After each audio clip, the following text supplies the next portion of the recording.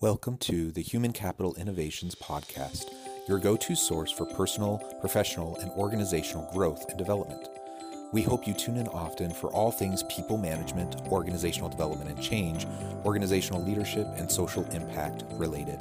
Maximize your personal and organizational potential with Human Capital Innovations Podcast.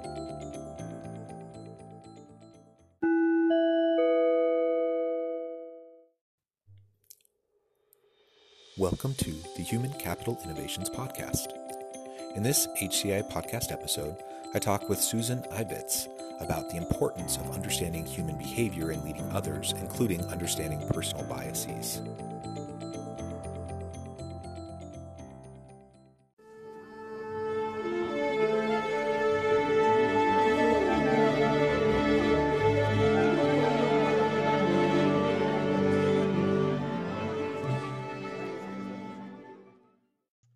Hello, Susan Ibitz. Welcome to the Human Capital Innovations Podcast. Hi, Jonathan. How are you doing? Great. It is so wonderful to have you with me today. I'm excited to talk to you about some really interesting topics and to tap into your expertise and share that with my listeners. To start things off today, I just want to share a brief bio of Susan and then give you a chance to provide any additional introduction that you want, and then we'll just launch into a discussion. Susan has 28 years of experience applying behavior to sales, communication, negotiation, and everyday life. She delivers training and consults on human behavior, microexpression, body language, deception detection, statement analysis, face reading, personality types in English, Spanish, and Portuguese. And she is a self-proclaimed human behavior hacker. She does lots of keynotes, corporate training, and has contributed a lot to various media outlets. It's a real pleasure to have you on the podcast. Welcome. I'm never going to get tired to say when people describe what I do, it's like, wow, that person sounds so cool. I think as a human being, we tend to not, at least certain personalities, like keep going. Like, oh my God, I have our column and try global 2 times a week. Like, oh, now what are we going to put on the column? Well, wait a minute, we need to celebrate. No, we need to work and keep going. So I always have fun when people describe what I do. Great. And really, so my first main question for you, as a self-proclaimed human behavior hacker, how would you define that? What does that mean to you when you're trying to help other people understand how you can help them? Everybody in the company have funny names. All are based on geeky science. Like I'm a huge fan of Star Treks and Star Wars and geeky, like real geeky, to the point that my assistant is human behavior Jedi. He get offended because I think I call him short, but actually he's a good mind. I think that when you need to define yourself, you cannot look yourself in the mirror. So something that I do really often, at least 6 times every 6 months, is I talk to my customers, my friends, and people who just know me and know me since a long time ago, and says, I do 3 questions. If you need to describe me, or tell other people what I do, what you would say. If you need to sell me to somebody else, what you would say. And if you tell me as a client, one pain that I have fixed for you and your company, what it is. And that's how you define, how you know if you change or no. And I have a couple of friends who keep saying, oh, you're hacking minds. Like you freaked out people, how you can get in somebody's brain. And like, well, when someone says, well, you're a human behavior hacker. Some people hack computers, you just hack humans. And like, oh my God, that's me. I like it. It's an open question. Everybody, I horrible in networking. So when people says, who are you? And I threw my title. So that way they don't ask any more questions. I don't need to do small talk because the first thing is like, do you what? Like what? So human behavior hacker is helping people to understand, become more humans. I think that information is data and data is power, the power to become humans again. I don't teach you how to manipulate others. I teach you how to avoid 90 days of painful emails and conversations and find out how somebody is in 90 seconds, a minute and a half. Well, I have done it. Actually, I have been tested and by other journalists. They says, "Okay, I'm going to record this because it cannot be true," or even tell me, "You don't know who is going to be interview you until the moment that we do the interview. They're turned as soon on, like, okay, before you say anything, I know what you want. That's how you are," and flipping out. And the funny part is, I'm not a clairvoyant. I don't have any mystical thing and I went to the Himalaya and spent 5 years eating trees. Like, no, I went to the hardcore. I studied hostage negotiation. I went to Manchester to study with Polygon International. I studied with everyone. I study from interrogation to interview, everything that can be studied. And what I do with all that, instead to take it for me, I teach other people how to do it.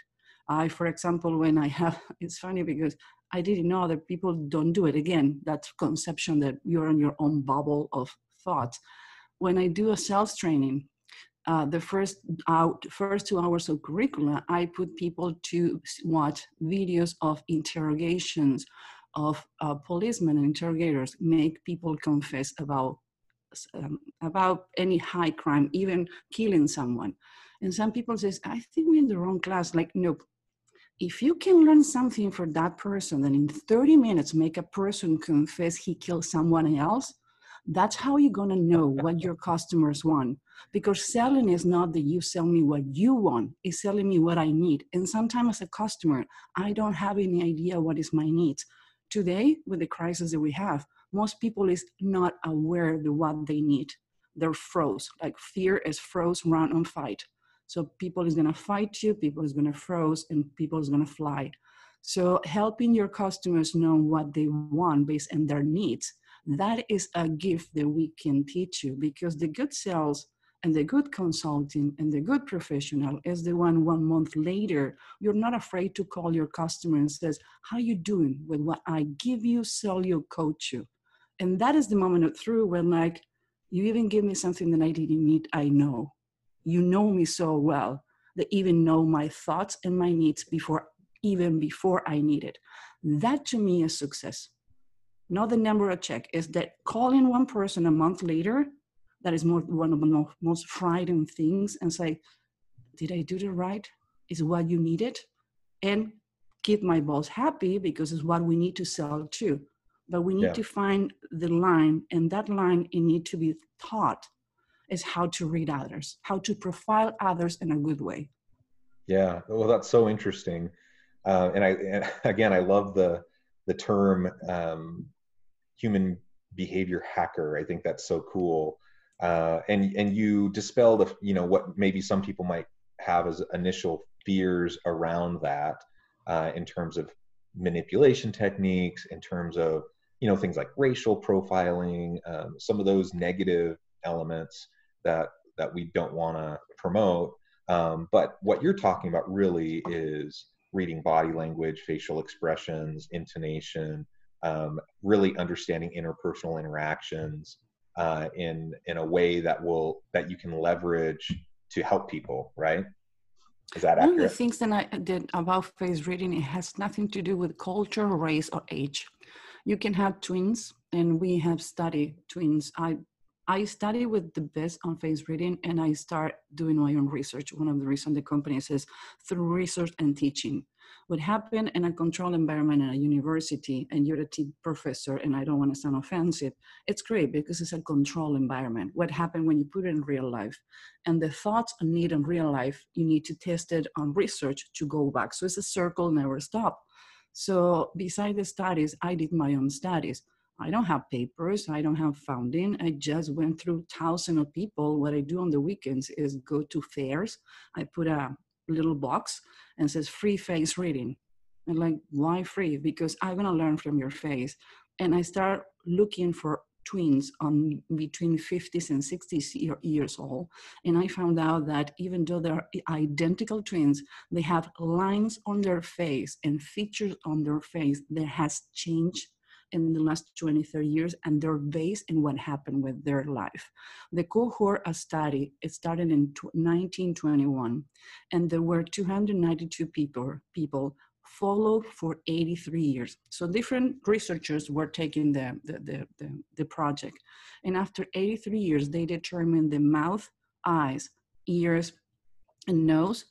It's telling the story how your life went, how happy and unhappy, and how much comfort and money and luxury you had or not.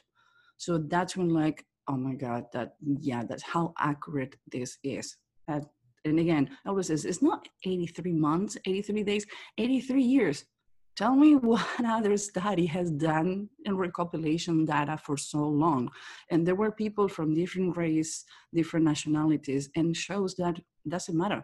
I have one feature, the Martin Luther King half and Pavlov, who was Russian half. I wish it was the brain. No, it's more simple than.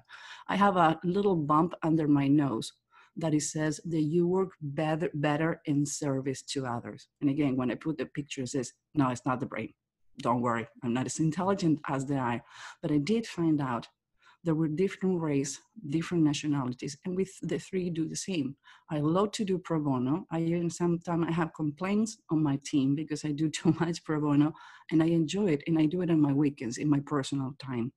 Why? Because I want to help people get into the next level. And usually I do it with institutions who bring people from the South Side here in Chicago, or places where they don't have a good income and they don't have the possibility to go to college and take it to the next level. And I teach them basic behavior and how to do it. And that gives me satisfaction. Again, the same pattern, same behavior, same feature, different in every aspect of the life that we have, the three of us.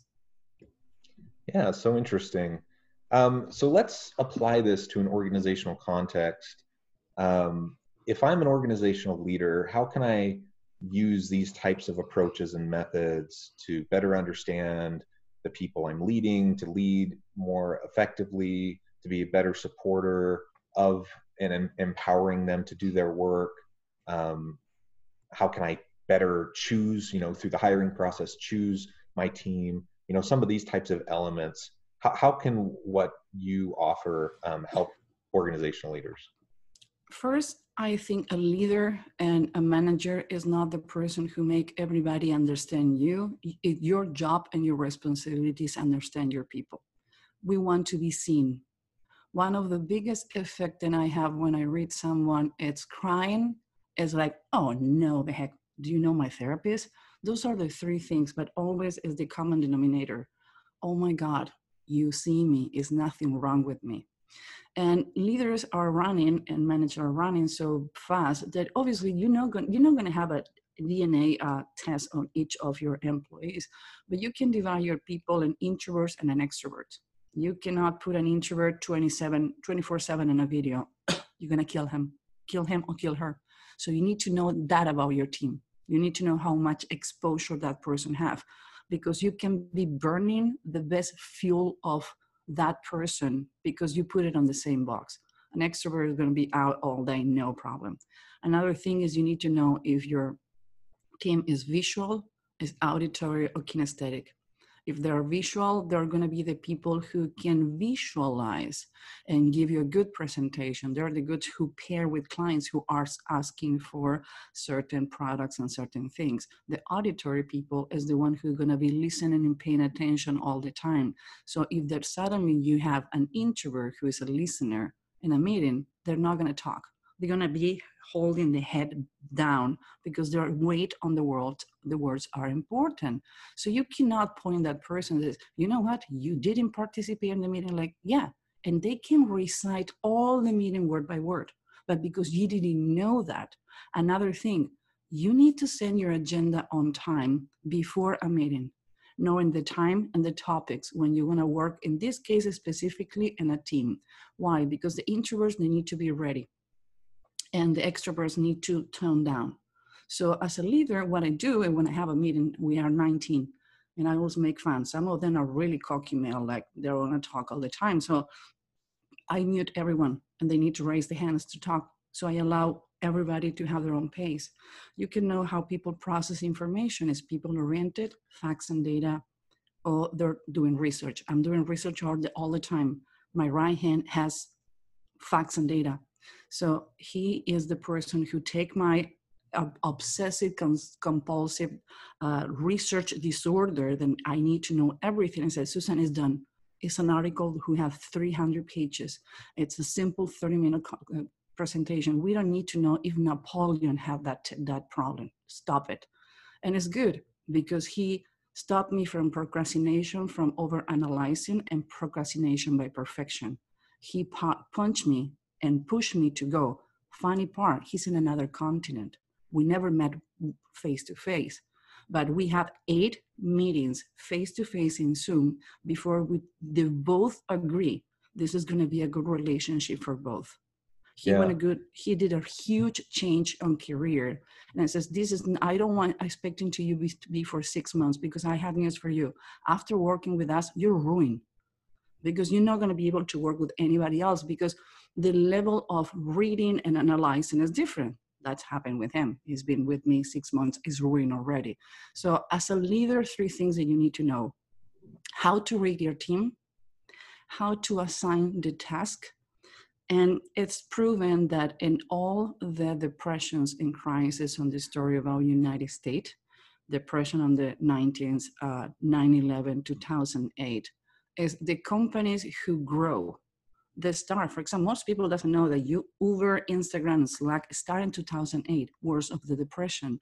So the companies who grow, they start, and they become stronger, are the ones who stop being pity, stop being crying, let people vent, but look for the next one. Okay, great. We have this. What is going to happen in a week? We don't know. Okay, let's put scenarios and be ready.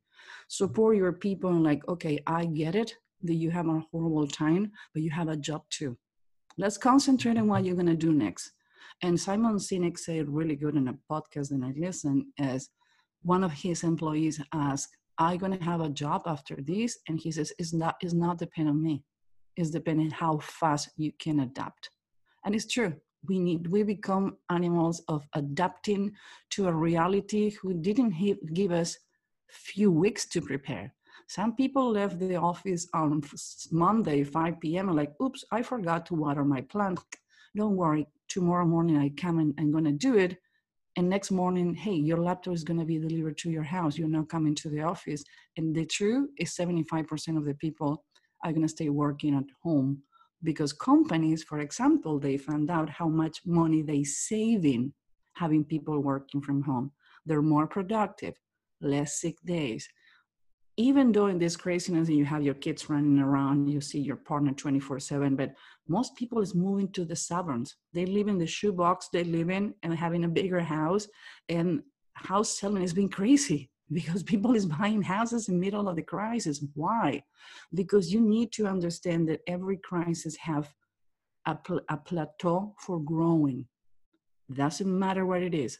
Adaptation is the one who made us that the cavern man or woman who didn't talk and use sound, and they were catching dinosaurs for eating, to the great meeting with you that you are in another part of the United States and we can have a Zoom. That's called adaptation. And as a leader, that's what you need to show.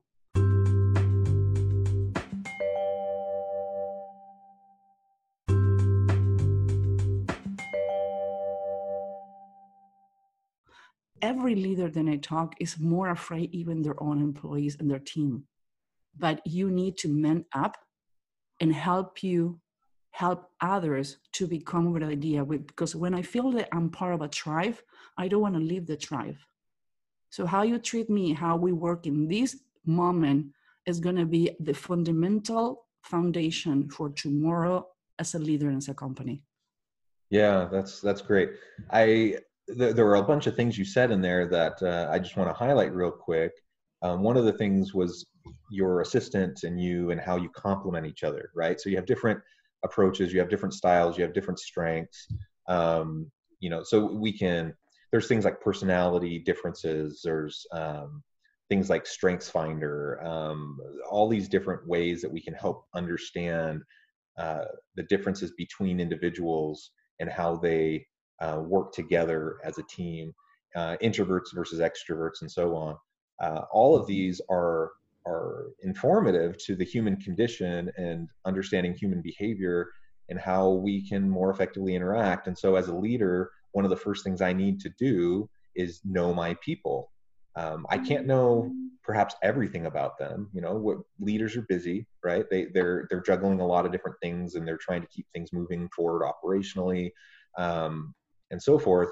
But they need to know their people. They need to at least have a baseline understanding. And so, and it also isn't rocket science, and it doesn't need to be this tricky type of behavioral analysis to at least know the baseline of how you can better help your people. You just identified several elements that are fairly straightforward that everyone can ascertain pretty quickly without any real special training. And so, You know, I'm sorry to interrupt, but you know whose fault is that?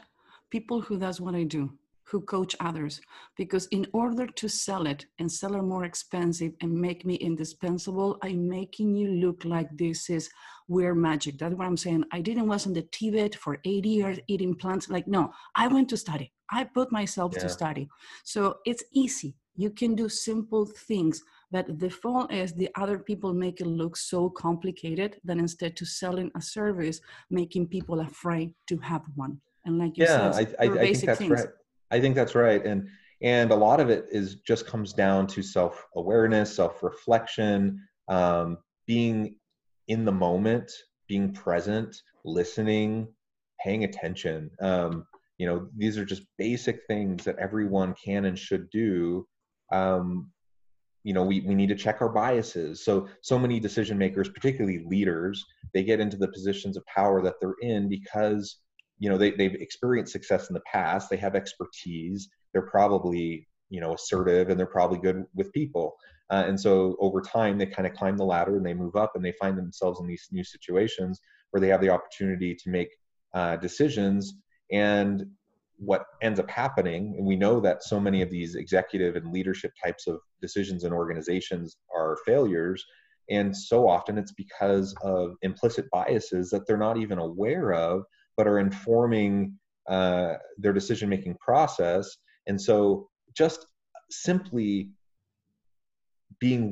having enough intellectual humility to take a step back and to realize that I have my own biases, you have your own biases, we all do. And so because of that self-awareness, I'm going to look for evidence to support what I'm, with the decisions I'm making, rather than just going with my gut, or just going with, you know, a person walks into an interview and, you know, within 10 seconds, you know, I make a determination about whether this person's a good fit for the job or not. Those types of determinations are ridiculous. And in fact, there's actually some research that shows that many leaders, it's not the old kind of rule was the 10-second rule. They would say an interviewee comes in within 10 seconds, a leader will make a decision. But now more recent research with eye tracking and EEGs and some of those types of elements, they find that it's actually like less than a second, a fraction of a second, that people take a look and they make their initial snap judgment based on, you know, all their personal biases, and then that ends up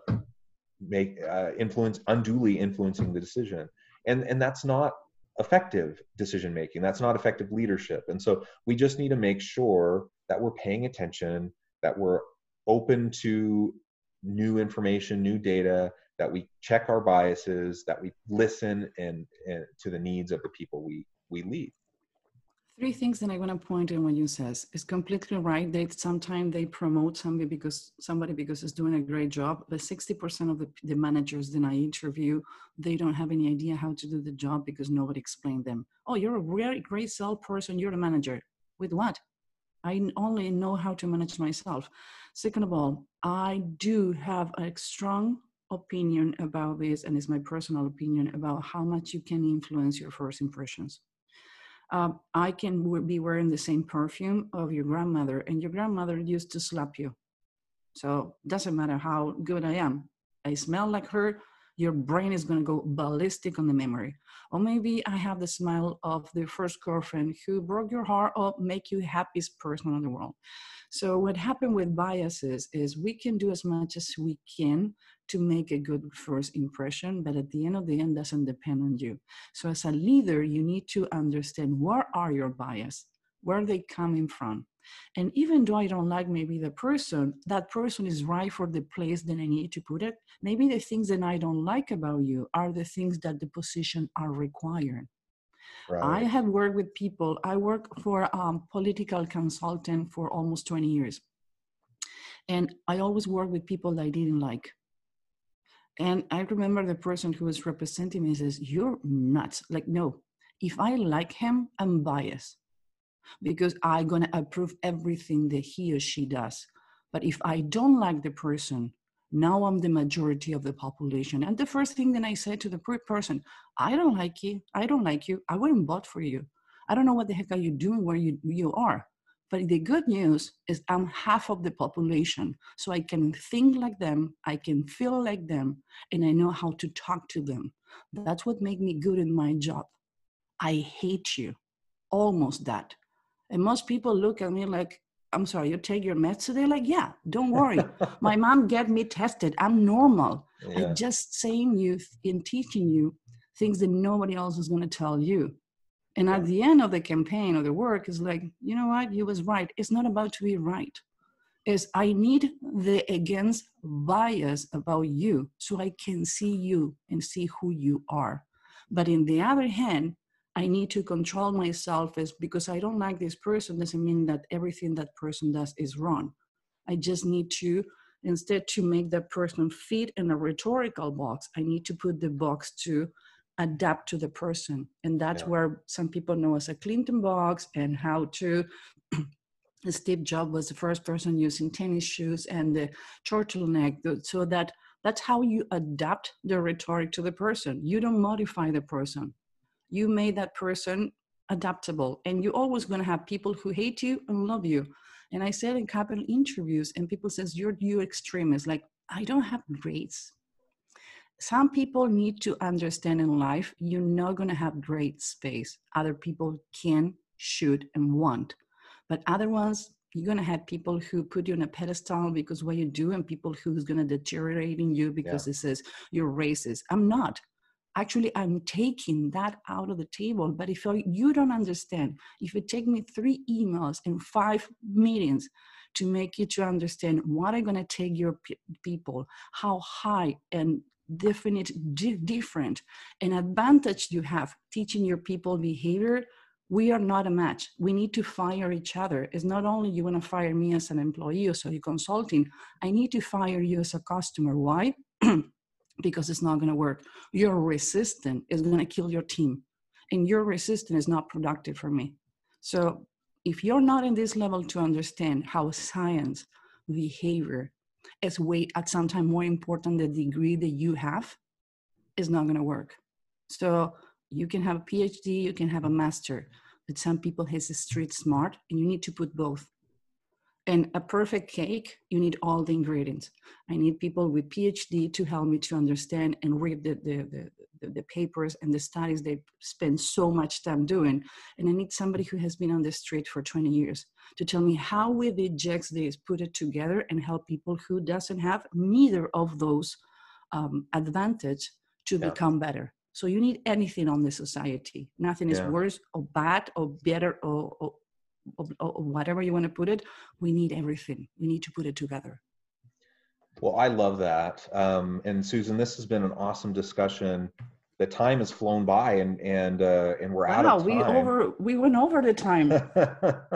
But it's been great talking. And there's actually several other things I wanted to discuss with you. So perhaps we can schedule a follow-up discussion. I'd love to have you back on the podcast in the future.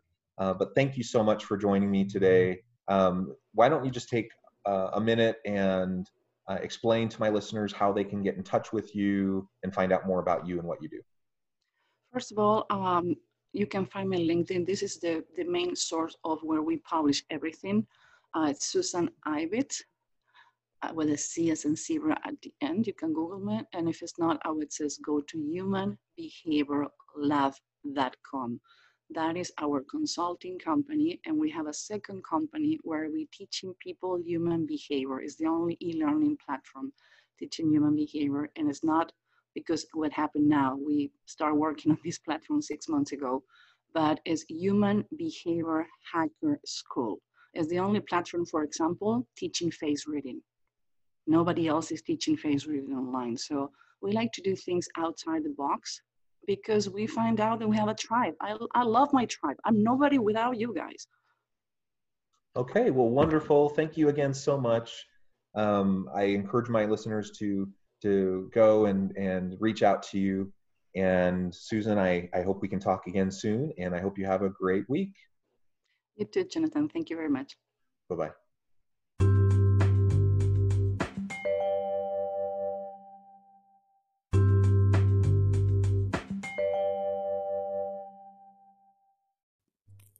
Thanks again for joining us for this episode of the Human Capital Innovations Podcast. I hope you stay healthy and safe and that you have a great week.